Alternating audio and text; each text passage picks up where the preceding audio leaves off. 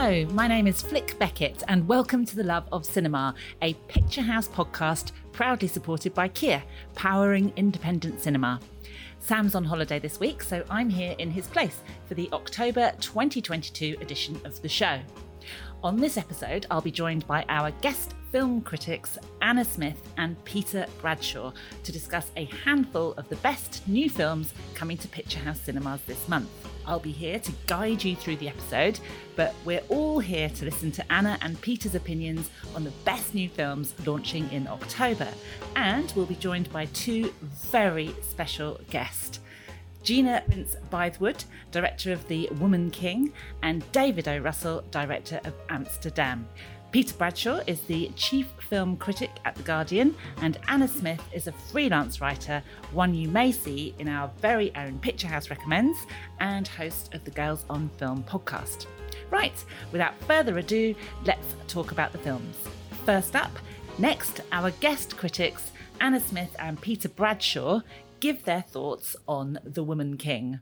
When it rains, our ancestors weep for the pain we have felt in the dark hulls of ships bound for distant shores. When the wind blows, our ancestors push us to march into battle against those who enslave us. So, Anna, how did you respond to The Woman King? With an almighty roar, Peter. I was very happy that this film exists, number one, because it's so rare, if not unheard of, to have a big budget epic that's very good, directed by a woman and stars a whole host of amazing Black women with action scenes and heart and a proper budget. This is a blockbuster, really. So it's directed by Gina Prince-Bythewood. It stars the amazing Viola Davis, who is just tremendous as the leader of this kind of Amazonian tribe, very loosely based on true events. And this tribe protect their territory. And Lashana Lynch also, I thought, was tremendous in this, an awards-worthy performance. Really incredible cast, and also a lot of heart in a character called Nawi, who comes in as this very young, naive new recruit and watches everything. So she's a kind of entry-level heroine. So we see everything this tribe is doing in 19th century West Africa. And it really is a gripping watch, a moving watch. It was a proper tearjerker for me on several counts, this film, partly because of what's happening on screen, but partly again because, you know, I speak obviously as a feminist, and it is very exciting to see this finally happening, this kind of representation on screen. It's been doing well in America. It's getting people into the cinemas. I hope the same happens here, because this is definitely a crowd-pleasing epic, but with what is sadly a novelty, the fact that it stars Black women. Yeah, I would say it certainly got the four amazingly charismatic faces and presences on screen. Obviously, Viola Davis is just a billion volts every time she comes on. Lashana Lynch, again, terrific. Sheila Atim, who I've seen in other things, she's terrific in it as well. I really knew nothing at all about Tusu Mabedu, who plays Nawi, but she, again, great. There's something very educational, actually, about this film, in that it addresses something which I haven't seen addressed before, as to how exactly slavery works on the ground, in a way. The film shows that the colonizers, the Brazilian slave colonizers, had a vested interest in creating the market forces for slavery by encouraging and insidiously creating tribal warfare, because the two combatant participants in tribal warfare will take prisoners, which effectively will be capital for them that they can sell off to the European colonialists. And I thought that actually was a very interesting point being made by the movie. And I think there's something insidious about the way in which the imperial invader will promote factional division in order to create the market forces for slavery. And there is something very interesting about that. It was educational on lots of levels. I agree with that about the slavery, but obviously for me, seeing the bond between the women and, something, again, we hadn't seen much on screen before, the fact that women took up arms and fought there together in a very brutal way, because this is quite a violent film. We are not used to seeing that happen with women fighting. And I must say, it got me more, much as I'm not a big fan of violence, it got me much more involved in the battle scenes, because I generally get quite bored in battle scenes. And one of the reasons is because I can't relate to them. Yeah. Obviously, hopefully none of us have been to battle, no. But you know what I mean? Let's go somewhere new. See worlds we've never seen before, so that we can feel inspired. Whether you're sitting in a cinema or in one of our cars, inspiration comes when we feel something new. That's why our electrified range is designed to take you on inspiring journeys. Kia, proud supporter of independent cinema. Kia, movement that inspires. Next, Eleanor Lazick spoke with Gina Prince-Bythewood, legendary director of Love and Basketball, about her historical epic, The Woman King, starring Viola Davis, released on October the 7th. Hi, Gina, how are you? Hey, good. How are you? I'm okay. So first of all, I was really curious because I kind of went into the film blind and I didn't know it was a true story at all. Mm-hmm. And I sort of got the impression from watching the film, obviously, but I still had to go check, I was like, really? This happened? So I was wondering how you first came across the true story of the Dahomey and the female army de Agogier. The first time I'd even heard about these warriors was, once Black Panther came out, I had read that the Dora Milaje was based on true women, but I had no clue about the depths of what the story was until I got the script. And it blew me away because I was, it's my first reading. I'm the first audience and I'm learning about this incredible culture and these incredible women who really existed. And then knowing I was going to do this film, research is such a huge part of my process. Certainly when you're doing a historical epic, it's got to be part of your process because you should start with truth and authenticity. So it was exciting to dive into the research and a deep dive. I'm getting consultants and academics and historians from Benin, descendants of these women who had just incredible stories and history told from the right way from those who lived it. So to be able to infuse this film with all of that, that was exciting. I don't know, but I imagine maybe there were elements and things that you just, there was no way to be sure about. What the reality was. And I was wondering how much creative license, but also just having to, invent things that you weren't sure about, how much of that played into the film. It's not a documentary, but for me, as much truth that you can put in, you do. So for us, our characters are created, but put into an absolutely real world. Everything that was going on historically, the societal norms, the economic norms, all of that was true. The palace, it's an exact replica of the actual palace. The clothes, the oil that they put on their bodies, the fact that they sharpen their nails, that was all based on truth. The weaponry, we have exact replicas of the machetes that they used. They were works of art and have incredible design on them. So that's the fun, the world building. We're taking an audience into a world that they don't know about. So putting all that truth within it is an exciting thing, and I think it's the right thing to do. And then, so there's not just the sort of, recreating a world to make it, at least, look like it looked, but there's also, I thought the film was really interesting and ambitious in the way it also sort of found a way in quite a short, story. It brings so many issues together, but not just juxtaposing them, sort of awkwardly. It shows how they're all connected, like women's liberation, obviously, women's power, but also obviously racism, violence, but also, on a more psychological level, trauma. Yeah. And I was wondering, how did you all work all of this out with the writers, I guess, but also just, sort of putting this film together that has so many layers to it? I love historical epics and I love big films, but the thing that connected me most in me wanting to tell the story were the personal stories within it, the intimacy within this film.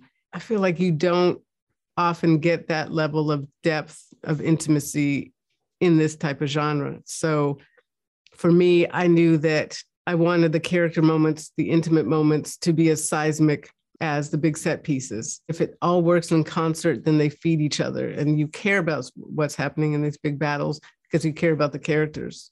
And you care about these intimate moments because you know that there are these big stakes for these characters. So it was less intimidating or difficult. More so, it was exciting to be able to tell these personal stories within this type of genre. I also thought the way the film addressed the slave trade as a quite complex system at the time, where it's not something we necessarily think about that much, but obviously people who were in Africa, empires, they participated in it sometimes. And I thought the film presents this as impossible conundrum for these people. I was wondering, were there any challenges in sort of trying to talk about the slave trade in this nuanced way when, in retrospect, and obviously at the time as well, there are characters in the film who are opposed to it just on principle immediately, but it's very hard to even discuss, it feels, the slave trade in this nuanced way. So how to bring that into this film that's also very entertaining, it seems like quite a challenge. Again, it started with, we knew we would tell the truth. It's just a global reality. Basically, every culture engaged in slavery in some ways, the Greeks, the Romans, the Aztecs. What became different is when Europeans came and changed it into something that was commerce-based and race-based as opposed to prisoners of war. So in setting the film at this time period, we did it specifically because it was at this time when literally half the country wanted to abolish it and just rely on palm oil, and the other half wanted to keep it because of the wealth that it brought. So it was a way that we were able to use the agogia as that voice of the people who wanted it abolished. And I've been really happy to hear that people are understanding it and getting the nuances, because it is a hugely complicated thing. And so often people don't even know about this aspect of it. But also it's inherent, it's a story of triumph because people are trying to abolish something that was evil. Mm. And yeah, as I mentioned, it's also somehow, while it does all of these things, the film is also really fun and really entertaining. And particularly, I was really struck by the action sequences, in part because it's just exciting to see women do their stuff. They're not just, hitting people, they fully murder people. So I was wondering, how did you work on that aspect of the film, and also just the preparation of the actors? Because some of these actors, they didn't all get to do this before, especially I would say Viola Davis. I don't think I've seen her do this before. So how did you work on that with them? These are warriors and this is war. So I knew my approach. I wanted it to feel raw and visceral and real. These are real women. So there was no way I was going to approach it any other way. This was not going to feel like superheroes. This was not going to be wire work of them flying in crazy ways that didn't feel natural. So it started there, but I also wanted to celebrate their athleticism and skill. These women legit beat men. They were legit the elite fighting force of this country. And so it started with Danny Hernandez, my incredible fight and stunt coordinator. We talked about character and story within this fighting style. What was that going to feel like? The hand-to-hand and machete, close quarter. What does that feel like for a woman to be able to do that? How do we focus on character? The way Azogi fights, Lashana Lynch, is tied to, her trauma. So she wants to decimate any person in front of her. Where Tuso, who plays Nawi, she's 5'4". So what can her style be? And that was based on speed and smarts, where Viola is super strong and brutally efficient. And so that was how we approached her. But all of that doesn't mean anything if I had to cut around stunt doubles. You want performance inside action scenes. That's what makes great action. If you believe it, if it's story driven, if it's character driven. And so it was the same speech I gave every single actor, including Viola. You are going to do your own fighting and stunts, but this is what it's going to take. It is going to be the hardest thing you've ever done. It's part of the rehearsal process. And it also built the incredible sisterhood that you feel up on screen, because they went through, they call it trauma bonding. I call it hard work, but it was months before we started shooting. And then they continued to train all the way through the shoot. And it was 6 days a week, twice a day. In the mornings, 1.5 hours of weight training. And then in the afternoon, 3.5 to 4 hours of martial arts training, fight choreography, weapons training, running. That was really important. Boxing. And then also they had to learn dance training on top of that. And that dancing in the film, that was months of training in itself. But then it shows up and you get to see this is really Lashana doing that. This is really Sheila and Tuso and Viola. doing it, but it was the best way to tell the story and embody these women in the right way. Yeah, it does show, I have to say. Also, I think what's really interesting about the film, so you tell this very specific story that most people don't know about, but you also bring together like a very international cast to tell this story. So I was wondering, how did you get everyone to be on the same page, just on that level? That type of casting was intentional. I wanted to bring women from all over the diaspora to come together as a collective to tell the story. You know, in the world, there are oftentimes divisions that are talked about. I wanted to obliterate them and just have all these women come together to tell the story of their ancestors together as Black women. And that doesn't diminish the differing cultures. That's the beauty, and you can celebrate that, but you can also see each other. We all came from the same place. You know, we all have the story to tell, and let's tell the story of us in a really beautiful collective way. Thank you so much. All right, thank you very much. Now we bring back our guest critics, Anna and Peter, to discuss Amsterdam. We're in a bit of a predicament. The man was killed. Police think that we did it. And we need to clear our names. Oh, that's something. So, Peter, what do you think of Amsterdam? I thought it was very interesting. I was a little bit disconcerted by it and intrigued by it. I think a lot of people have kind of taken against it in a way because the director, David O. Russell's brand identity in the film marketplace is a bit divisive these days. People think that, oh my God, it's going to be just too much. It's not going to work. What's going on? I don't quite know how to describe it, really. It's like a screwball, mystery, weirdo adventure. And I think there are some things in it that don't work, mainly because it's sort of tonally weird and tonally somber for reasons which aren't really revealed until the very end. We possibly should just quickly recapitulate what it's about. It's about effectively 3 veterans of the First World War who are living in New York in the early 1930s. Christian Bale plays a disabled ex-soldier called Bert, who is now a doctor and is now supplying pain medication to his fellow ex-soldiers on a pro bono basis. His pal Harold, played by John David Washington, who's always, I think, really good, is now a lawyer. And they are both more than a little in love with the volunteer nurse that they met during the First World War. That's Valerie, who is played by Margot Robbie, who was not merely a nurse, but a kind of experimentalist, surrealist, Dadaist artist who saved up all the shrapnel she dug out of their bodies to create bizarre artworks. And she is to come back into their lives at the time then they realize that they are being drawn into a very sinister and creepy conspiracy to murder and to conspiracy to take part in what amounts to a fascist coup against the democratically elected American presidential government of Franklin D. Roosevelt. So it's like a kind of Donald Trump-style putsch that is happening in the 1930s. And it is based on a real case, a case that is very little known. I didn't know about it before I saw this movie. I had to go away and Google it. And I think that is kind of a bad sign in a way when you have to Google something after a film. But it's about something very serious in a way. It's about the fascist threat to American democracy, which was serious in the 1930s because, of course, there was an insurgent proto-fascist movement in the United States as there was in Europe. And it's very, very serious right now. But the movie doesn't quite tip its hand fully to say this is what this is about. So you're always aware of a weird seriousness underneath all the wacky hijinks. And I wasn't sure whether the movie quite assimilates and absorbs all the difficult things that it set itself to do.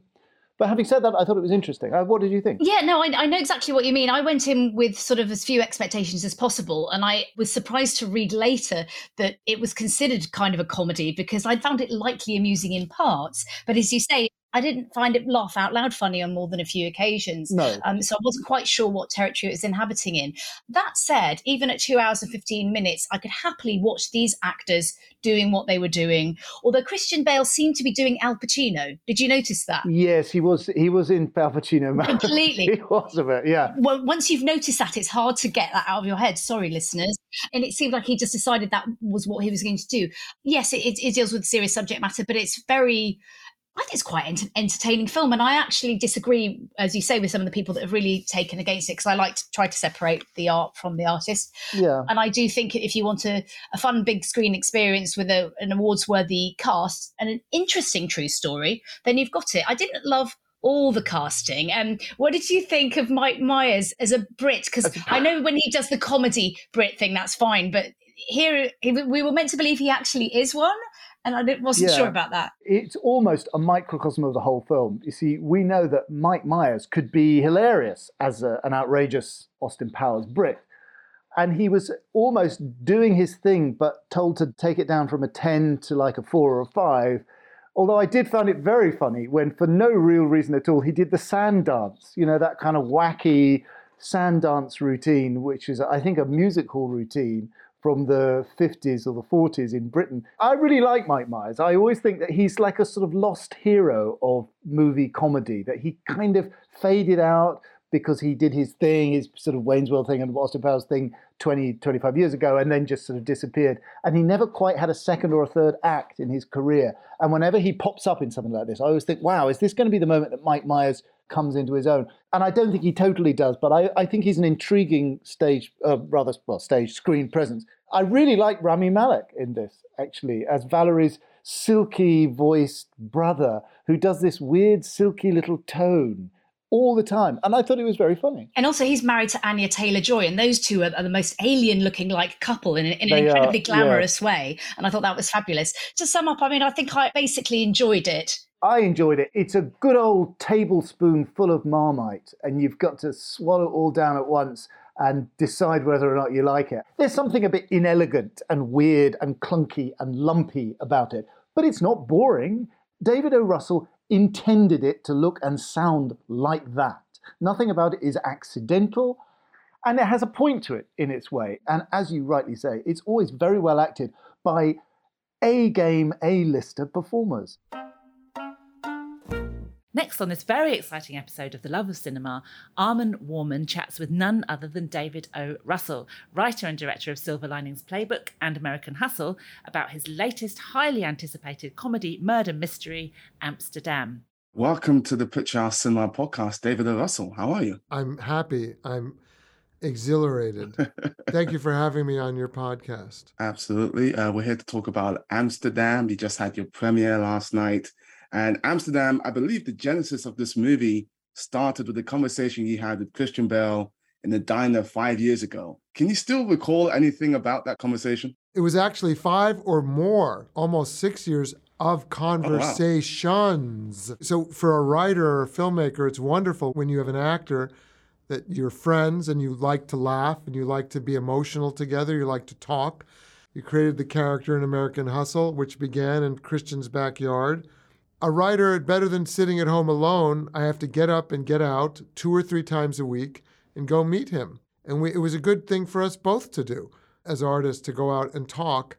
And I had to come in with new material for him, which got me to work and got me to leave my house and not be alone writing, which after 25 years, you're happy to do it by having conversations that you record. And so it was an ongoing conversation. And then Margot began a conversation. And I visited her on the set of Suicide Squad. And that conversation went on for probably 2 or 3 years.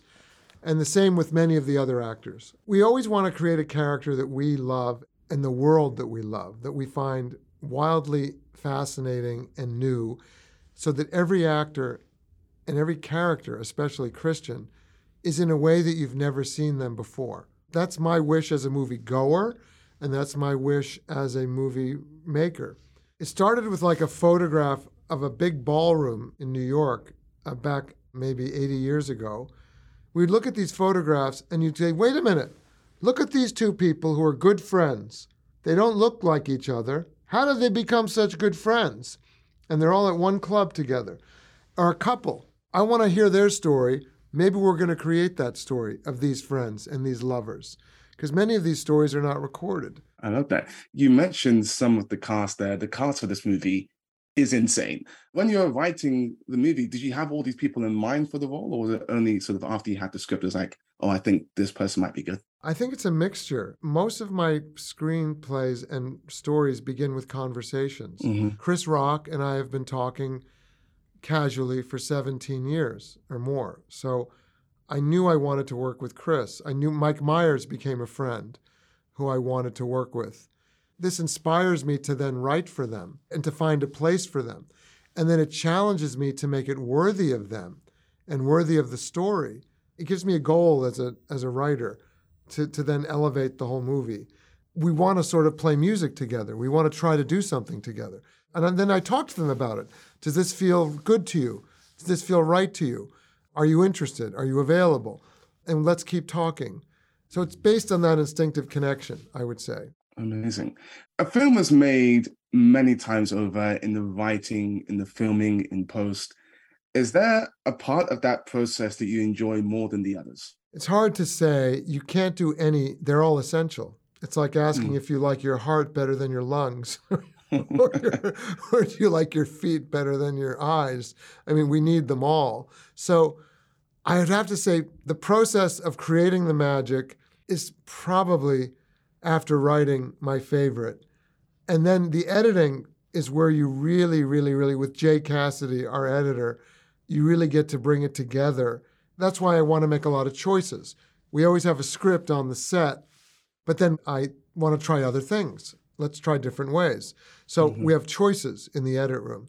And it's boiling those down, especially with so many characters, to make it the mosaic that flows with cinematic propulsion that is emotional and funny, and everybody has their place. That takes a lot of work, and that's in the edit room. That's really, really interesting because, I have been watching some of the cast interviews, and they said in a very complimentary way that they didn't know what was going to happen each day on set, day to day, which is really interesting. I imagine that you have a better idea when it comes to that, but how do you balance that preparedness with unpredictability? And were there any especially good improvisational moments that stuck out to you in the moment that you immediately knew that you were going to keep in as soon as you saw it? Well, I would often say it's never strictly improvisation. Sometimes it is, but I would say very rarely. Meaning, I have a script. I wrote 14 drafts of this script until we picked the one that could be scheduled and budgeted for 50 days. I think what they mean is they don't know what's going to happen when they get into the scene with the other actors. They don't know which direction we're going to go. They know they need to be saturated and comfortable in their character. That's what I ask of them. Be so saturated in it that you're mobile, that you can move in your character. And if we decide to go this way, you can be Valerie Vose or Harold Woodman or Dr. Berenson and move as that person. That's when we try other things, when we try other ways to do the scene, or maybe we try other drafts of the script, or maybe we come up with new lines. And those are the things that they don't know is going to happen. I just heard a story from Miles Teller, who made Top Gun with Tom Cruise, who said that Tom told him that on any movie he's made, this has been the process, with one exception, which was A Few Good Men by Aaron Sorkin, because that had been a play, a very successful play on Broadway for many years. So that was established. But every other movie, Tom, including Top Gun, is still in a process with Stanley Kubrick, whoever the director is, trying to figure out what's best. And let's do what we wrote, but let's also ask if there's something else we should do. We're here, we're in costume, we've got the camera. Why not try it a few ways? And when an actor says, well, why? I say, maybe it's because I know what I want the film to feel like and be, and I know what the story is, and I know the direction it's going. However, I can't say which emotional vibe right now is exactly correct. Maybe you know. Maybe you're smarter than me. Maybe you're smarter than me, right? But I need choices in the edit room, and it will protect us all. And I welcome you to come to the edit room and see with me. And very often I say, thank goodness you did it this way, the way that you wanted. So I think those choices are important. 100%. Final question. Amsterdam will be playing in UK cinema soon. What is it that you love about the cinema experience? Well, this picture, I've never had a picture of on in IMAX. And this picture, I saw it last night.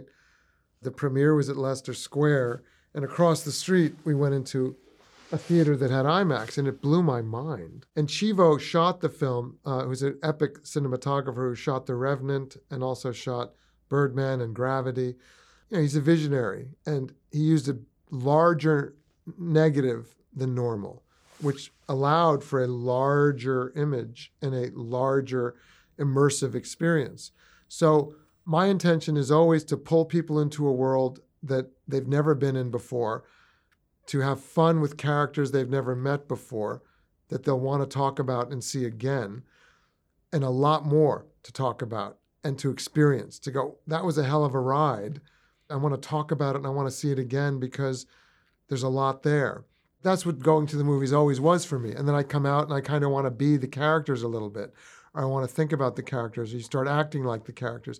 And it means that I was fully focused and immersed. I wasn't distracted by doing other things in my house, like eating and stuff like that. Although I suppose you can eat at the cinema. I'm still just a popcorn and candy guy. I don't necessarily want to have a hamburger, but you can do whatever you want at the cinema. And my kids like to have hamburgers at the cinema.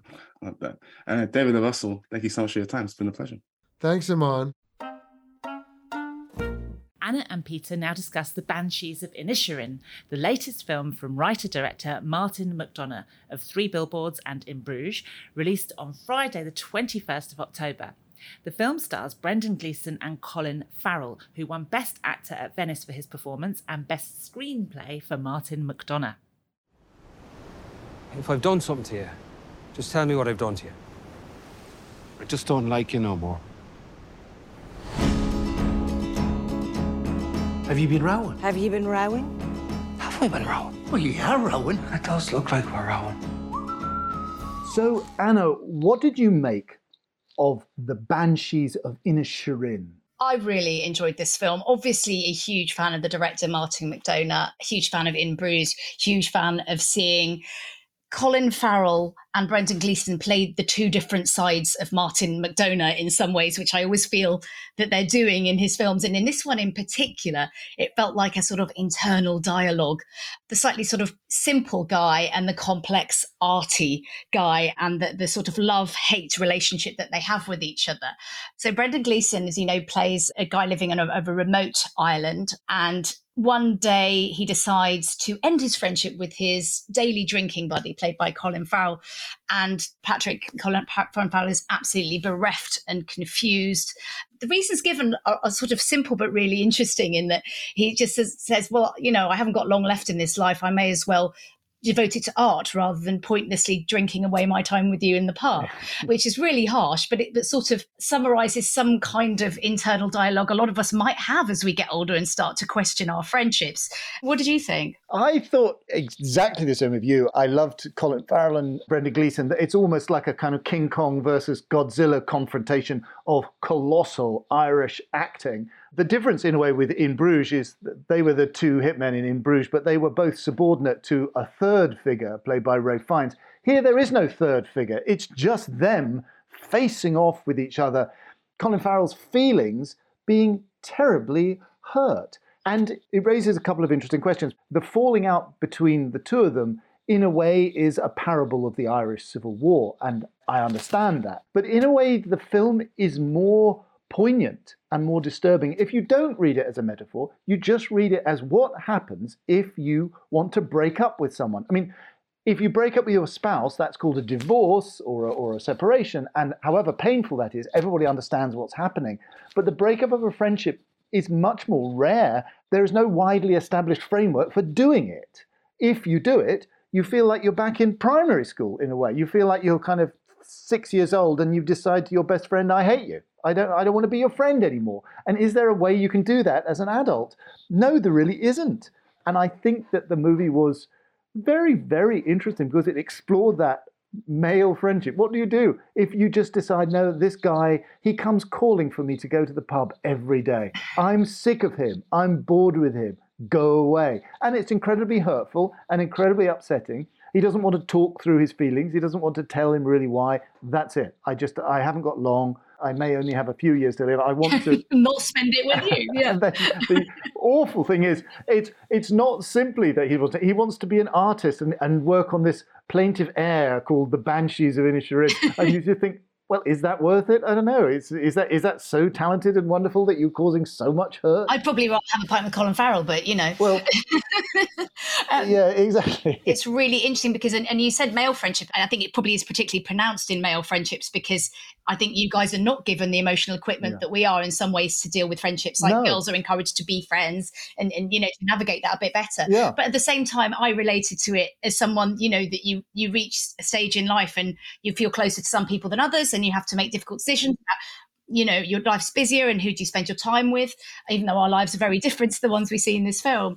And I just thought that was really poignant. But I think another thing worth mentioning is this all sounds fairly serious. It's a really funny film, right? It is funny. It's hilarious. It is funny, although I was very interested in an interview that Martin McDonagh gave to Miranda Sawyer in The Observer recently. And he said that he intended it at some level to be a sad film. And it is funny in a kind of Samuel Beckett way. It reminded me of what would happen if Vladimir and Estragon just sat there on the stage and Vladimir said to Estragon, you know what, I'm sick of you. I don't care if God ever turns up at all. Go away, I'm sick of you. And it's a bit like Samuel Beckett, and of course it's very like J.M. Synge, John Millington Synge, in that McDonagh has Synge's sense of comedy and pain coexist all the time. They are the anode and the cathode of his worldview and his creative procedure. But it is sad as well. And McDonagh spoke very interestingly recently about the fact that nobody wants to make sad films anymore. People are scared of sadness. And this film isn't scared of sadness. It feels theatrical and simple, but I think brilliant. Yeah, I couldn't agree more. In the last of this month's reviews, we hear what our guest critics make of Park Chan-wook's decision to leave that bagged him the Best Director at Cannes earlier this year. Best known for his Vengeance trilogy, Park Chan-wook is one of South Korea's most feted talents, and his film is in cinemas from Friday the 21st of October.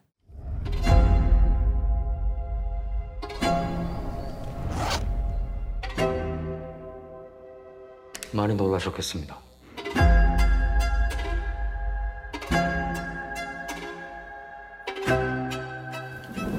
So Peter's decision to leave has had great critical acclaim, of course, did very well in Cannes. What did you think of it? I loved it. I absolutely loved it. I saw this in Cannes. I wasn't quite sure exactly where we were going with it. I knew that Park Chan-wook, of course, he started as the master of straight-up contemporary gonzo violence.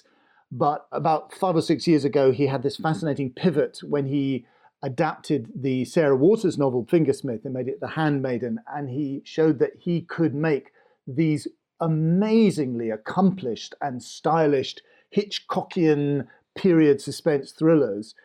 And in a way, even though he's back to a contemporary setting, this is in that same vein. It's basically a noir movie, a noir romance. I remember when I saw it first, I thought, this is a kind of Hitchcockian film that could be made by somebody who'd never seen a Hitchcock film in their lives, but that they had a kind of intuitive sense of how to do it, because it's Hitchcockian in the sense that it will remind you of Alfred Hitchcock for various reasons that I won't go into too much because of fear of spoilers.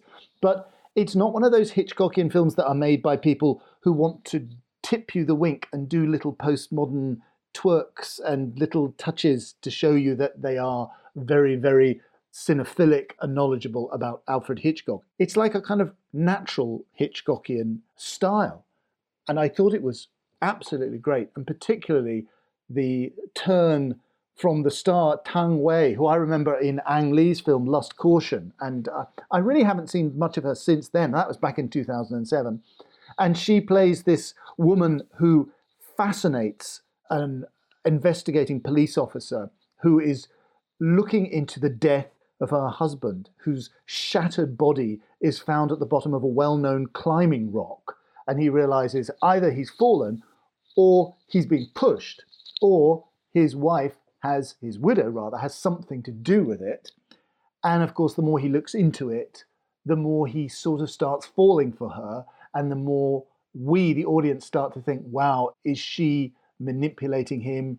Are we being manipulated? Is the director manipulating us in tandem with this manipulation? Yeah. And it looks so gorgeous. It just feels like you're being driven in a brand new BMW. Oh, it has that new car smell, this film. It's just gorgeous. I thought it was great. I really want to see it again. It's been a little while since I've seen it now, actually, because it was back in May that I saw it. You're right. I love that analogy. It is something very, very slick about this filmmaking. And you mentioned Hitchcock, and I have a rather more sort of lowbrow example. But of course, in itself, Basic Instinct was inspired by Hitchcock. And there's sort of plot-wise, there's a lot about Basic Instinct here, but just the fact that this filmmaker is one of the best working today, I think.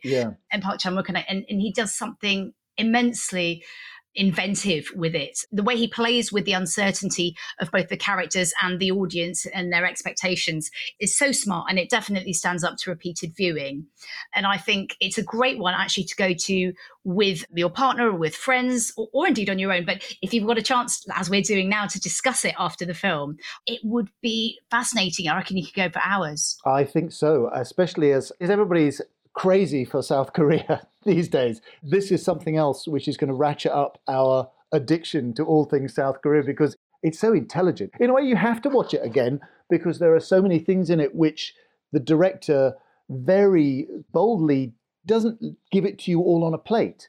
He doesn't cross the T's and dot the I's straight away. You're always slightly off balance, thinking, what's going on right now? I don't understand. Oh, I get it now. I get it. And then there's something else that gets you off balance. And then you think, oh, okay, I get it. So in a way, it would be great to see it again so you can revisit your initial confusion and intriguement, if I can put it like that, and just to savor it again, because it's so lush. Definitely. And he really plays with the ambiguity brilliantly. Yeah. And it's a haunting film as well. I mean, it definitely haunted me for a while. And if, like me, you like to play detective, I mean, most people do, right? Then it's a great film for that. Yeah. It's entertaining and clever, but still accessible, which is a tough combination to get right. Yeah. And it's got a gorgeous performance, the leading lady performance in Tang Wei. I mean, that's like watching, the young Joan Crawford or Betty Davis in the golden age of Hollywood. That's just so stylish and commanding and intriguing and disturbing. And finally, as is tradition, whilst we have Peter and Anna in the house, we wanted to ask what else they'd recommend on the big screen this month and see what they're looking forward to later in the year. So, Peter, what is still in cinemas that you would recommend? Well, not that I want to be disloyal to the seventh art of the cinema, but what really occurs to me is the live stream of the theatre, the recorded live stream of theatre actually, is the theatre production Prima Facie, starring Jodie Comer as the young barrister. I have seen it on stage, and it's one of those times you think, wow, I just want everybody to see this because it's so good. And the great thing about streaming theatrical events on the cinema screen is that it gives these wonderful theatrical performances a new lease of life and a new constituency. So I would say rush to the cinema to see the live stream of Prima Facie starring Jodie Comer, because it is absolutely brilliant. I haven't seen that, so I'm going to check that out. Thank you for that. One that I would pick out is Girls, Girls, Girls, which is a Finnish coming-of-age sort of comedy drama. It's kind of like a slightly more serious book smart, straight friend, gay friend, navigating the party scene. One has a kind of romance, but it's just really funny, really well written, beautifully performed. I hosted a Q&A with it with Girls on Film, and the audience absolutely loved it and all stayed and asked the director loads of questions. It's one of those films that there's lots to discuss afterwards. So Girls, Girls, Girls, definitely check that out if you get a chance. Yeah, absolutely. Right, now, Anna, what are you looking forward to in the way of coming attractions? What is coming up in the cinema that you want to go to? Well, in a few weeks' time, there is a wonderful film called Call Jane, which I'm looking forward to seeing again. This stars Elizabeth Banks in the sort of roughly true story of women who sort of activists who helped each other in the 60s and 70s to get illegal abortions safely, because a lot of women were basically dying trying. It sounds like very strange territory for a comedy drama, but it is actually quite light in tone, very accessible, very enjoyable, and it makes a serious point that could not be more topical. So Call Jane. Right. The one I would say is After Sun by Charlotte Wells. This is a debut movie from a quite staggeringly talented young filmmaker, Charlotte Wells. It's coming out in cinemas generally in November. It's also cropping up this week and next week at the London Film Festival. And it stars Paul Mescal, of course, from Normal People, who plays a divorced dad who takes his 9-year-old daughter on holiday. And it seems to be a kind of farewell to her because, rather poignantly, it looks like she's possibly going to be spending more time with her mum than with her dad. And so this holiday that they're going on together is kind of like a farewell, but it's not a sort of weeping and wailing tragedy. It's very low-key. It's very good-humoured. It's a film whose beautifully observed details just accumulate and reverberate throughout the film. And it's about a lovely, lovely understated performance from Paul Mescal and a lovely understated performance from the 9-year-old newcomer called Frankie Corio, who plays the daughter, called Soph. And it is such a lovely film. It reminds me of the young Lucrecia Martel, the Argentinian filmmaker Lucrecia Martel, in that it's all about the mood and the moment. It's beautifully captured in the most unhurried way by Charlotte Wells's camera. And I'm very excited by this new filmmaker. She's just come out of nowhere to me. I really knew nothing about her at all. And there's something very cinematic about what she's doing. She has a real visual sense, a real audio sense as well. It's sort of not about the script. It's not about lines of dialogue. It's about the visual experience and the visual immersion. This is a terrific film. I think everybody should go and see it. I agree. After Sun is tremendous, and I haven't met a single critic that didn't love it, so I can't wait to see what audiences think. I hope they'll agree with us because I think she's so talented. So, Peter, obviously everyone knows where to find your work, and that's in The Guardian, but is there any other exciting things we can look forward to? Well, in my humble way, I'm a bit of a YouTuber. I have a weekly vlog. I enjoy doing it, and you can just search Peter Bradshaw or just type in Peter Bradshaw Guardian into the search field. My Twitter and my Instagram handle are both Peter Bradshaw 1. I'm not on TikTok. I am on TikTok, but I haven't plucked up the courage to make a video yet. And also, I still my book out called The Films That Made Me, which is a collection of my reviews for The Guardian. That's still on sale. I'd love it if people read that. And a very good book it is too. What are you up to, Anna? What things have you got for us? Well, Girls on Film is going really well, the podcast. We've actually just done a special Girls. So you can listen to that now. And you know yourself, Peter, because you're one of the few men that's been on Girls on Film. It was a special episode about James Bond, didn't we? So yeah, we did. Seek that out. We did. It's a superb podcast. It's absolutely brilliant. Thank you. And we're actually going to Mallorca Film Festival, Evolution Mallorca, at the end of October for a live show. So that'll be really fun. That sounds great. Why have I not been invited to that? That's amazing. You're just not female enough for that one, I'm afraid, Peter. Blimey, sorry. That sounds amazing. So yeah, we're back into live events, and they all go onto the podcast. So if you're not lucky enough to be in Mallorca, you can listen to the podcast. So you can find us on obviously Apple, Spotify, Amazon, all your major podcast platforms. You can find the Girls on Film site through my own social media. On Twitter, I'm at Anna Smith Journo, as in journalist, and on Instagram at Anna Smith Film Critic. And I believe I have a member of staff setting up a TikTok account for Girls on Film as I speak. So watch this space on the TikTok front. Okay, finally getting with it there. You could also find my writing in Deadline, Hollywood and Metro and lots of other places. Right. That brings us to the end of the show. A huge thank you to Anna Smith and Peter Bradshaw for being guest critics. Do check out Peter's reviews in The Guardian every Friday and Anna on the Girls on Film podcast. Thank you also to film critics Eleanor Lazick and Armin Warman for conducting our interviews this month, and to Gina Prince-Bythewood and David O. Russell for their time. I've been your host, Flick Beckett. You can hear more of me on this very podcast feed, so please make sure you're subscribed. We also have interviews and reviews and all sorts on our Picturehouse YouTube, Facebook and Insta pages. So please do check out these pages too and subscribe so you're always up to date. The show was produced by Kobe Omanaka from Stripped Media for Picturehouse Cinemas, and the podcast is proudly supported by Kia, powering independent cinemas. If you like the show, please do leave us a 5-star rating and review on Apple Podcasts or Spotify. We'll be back in a month, but until then, thanks for listening all the way to the end and enjoy the cinema this month. There's loads on, and we look forward to seeing you really soon. Goodbye.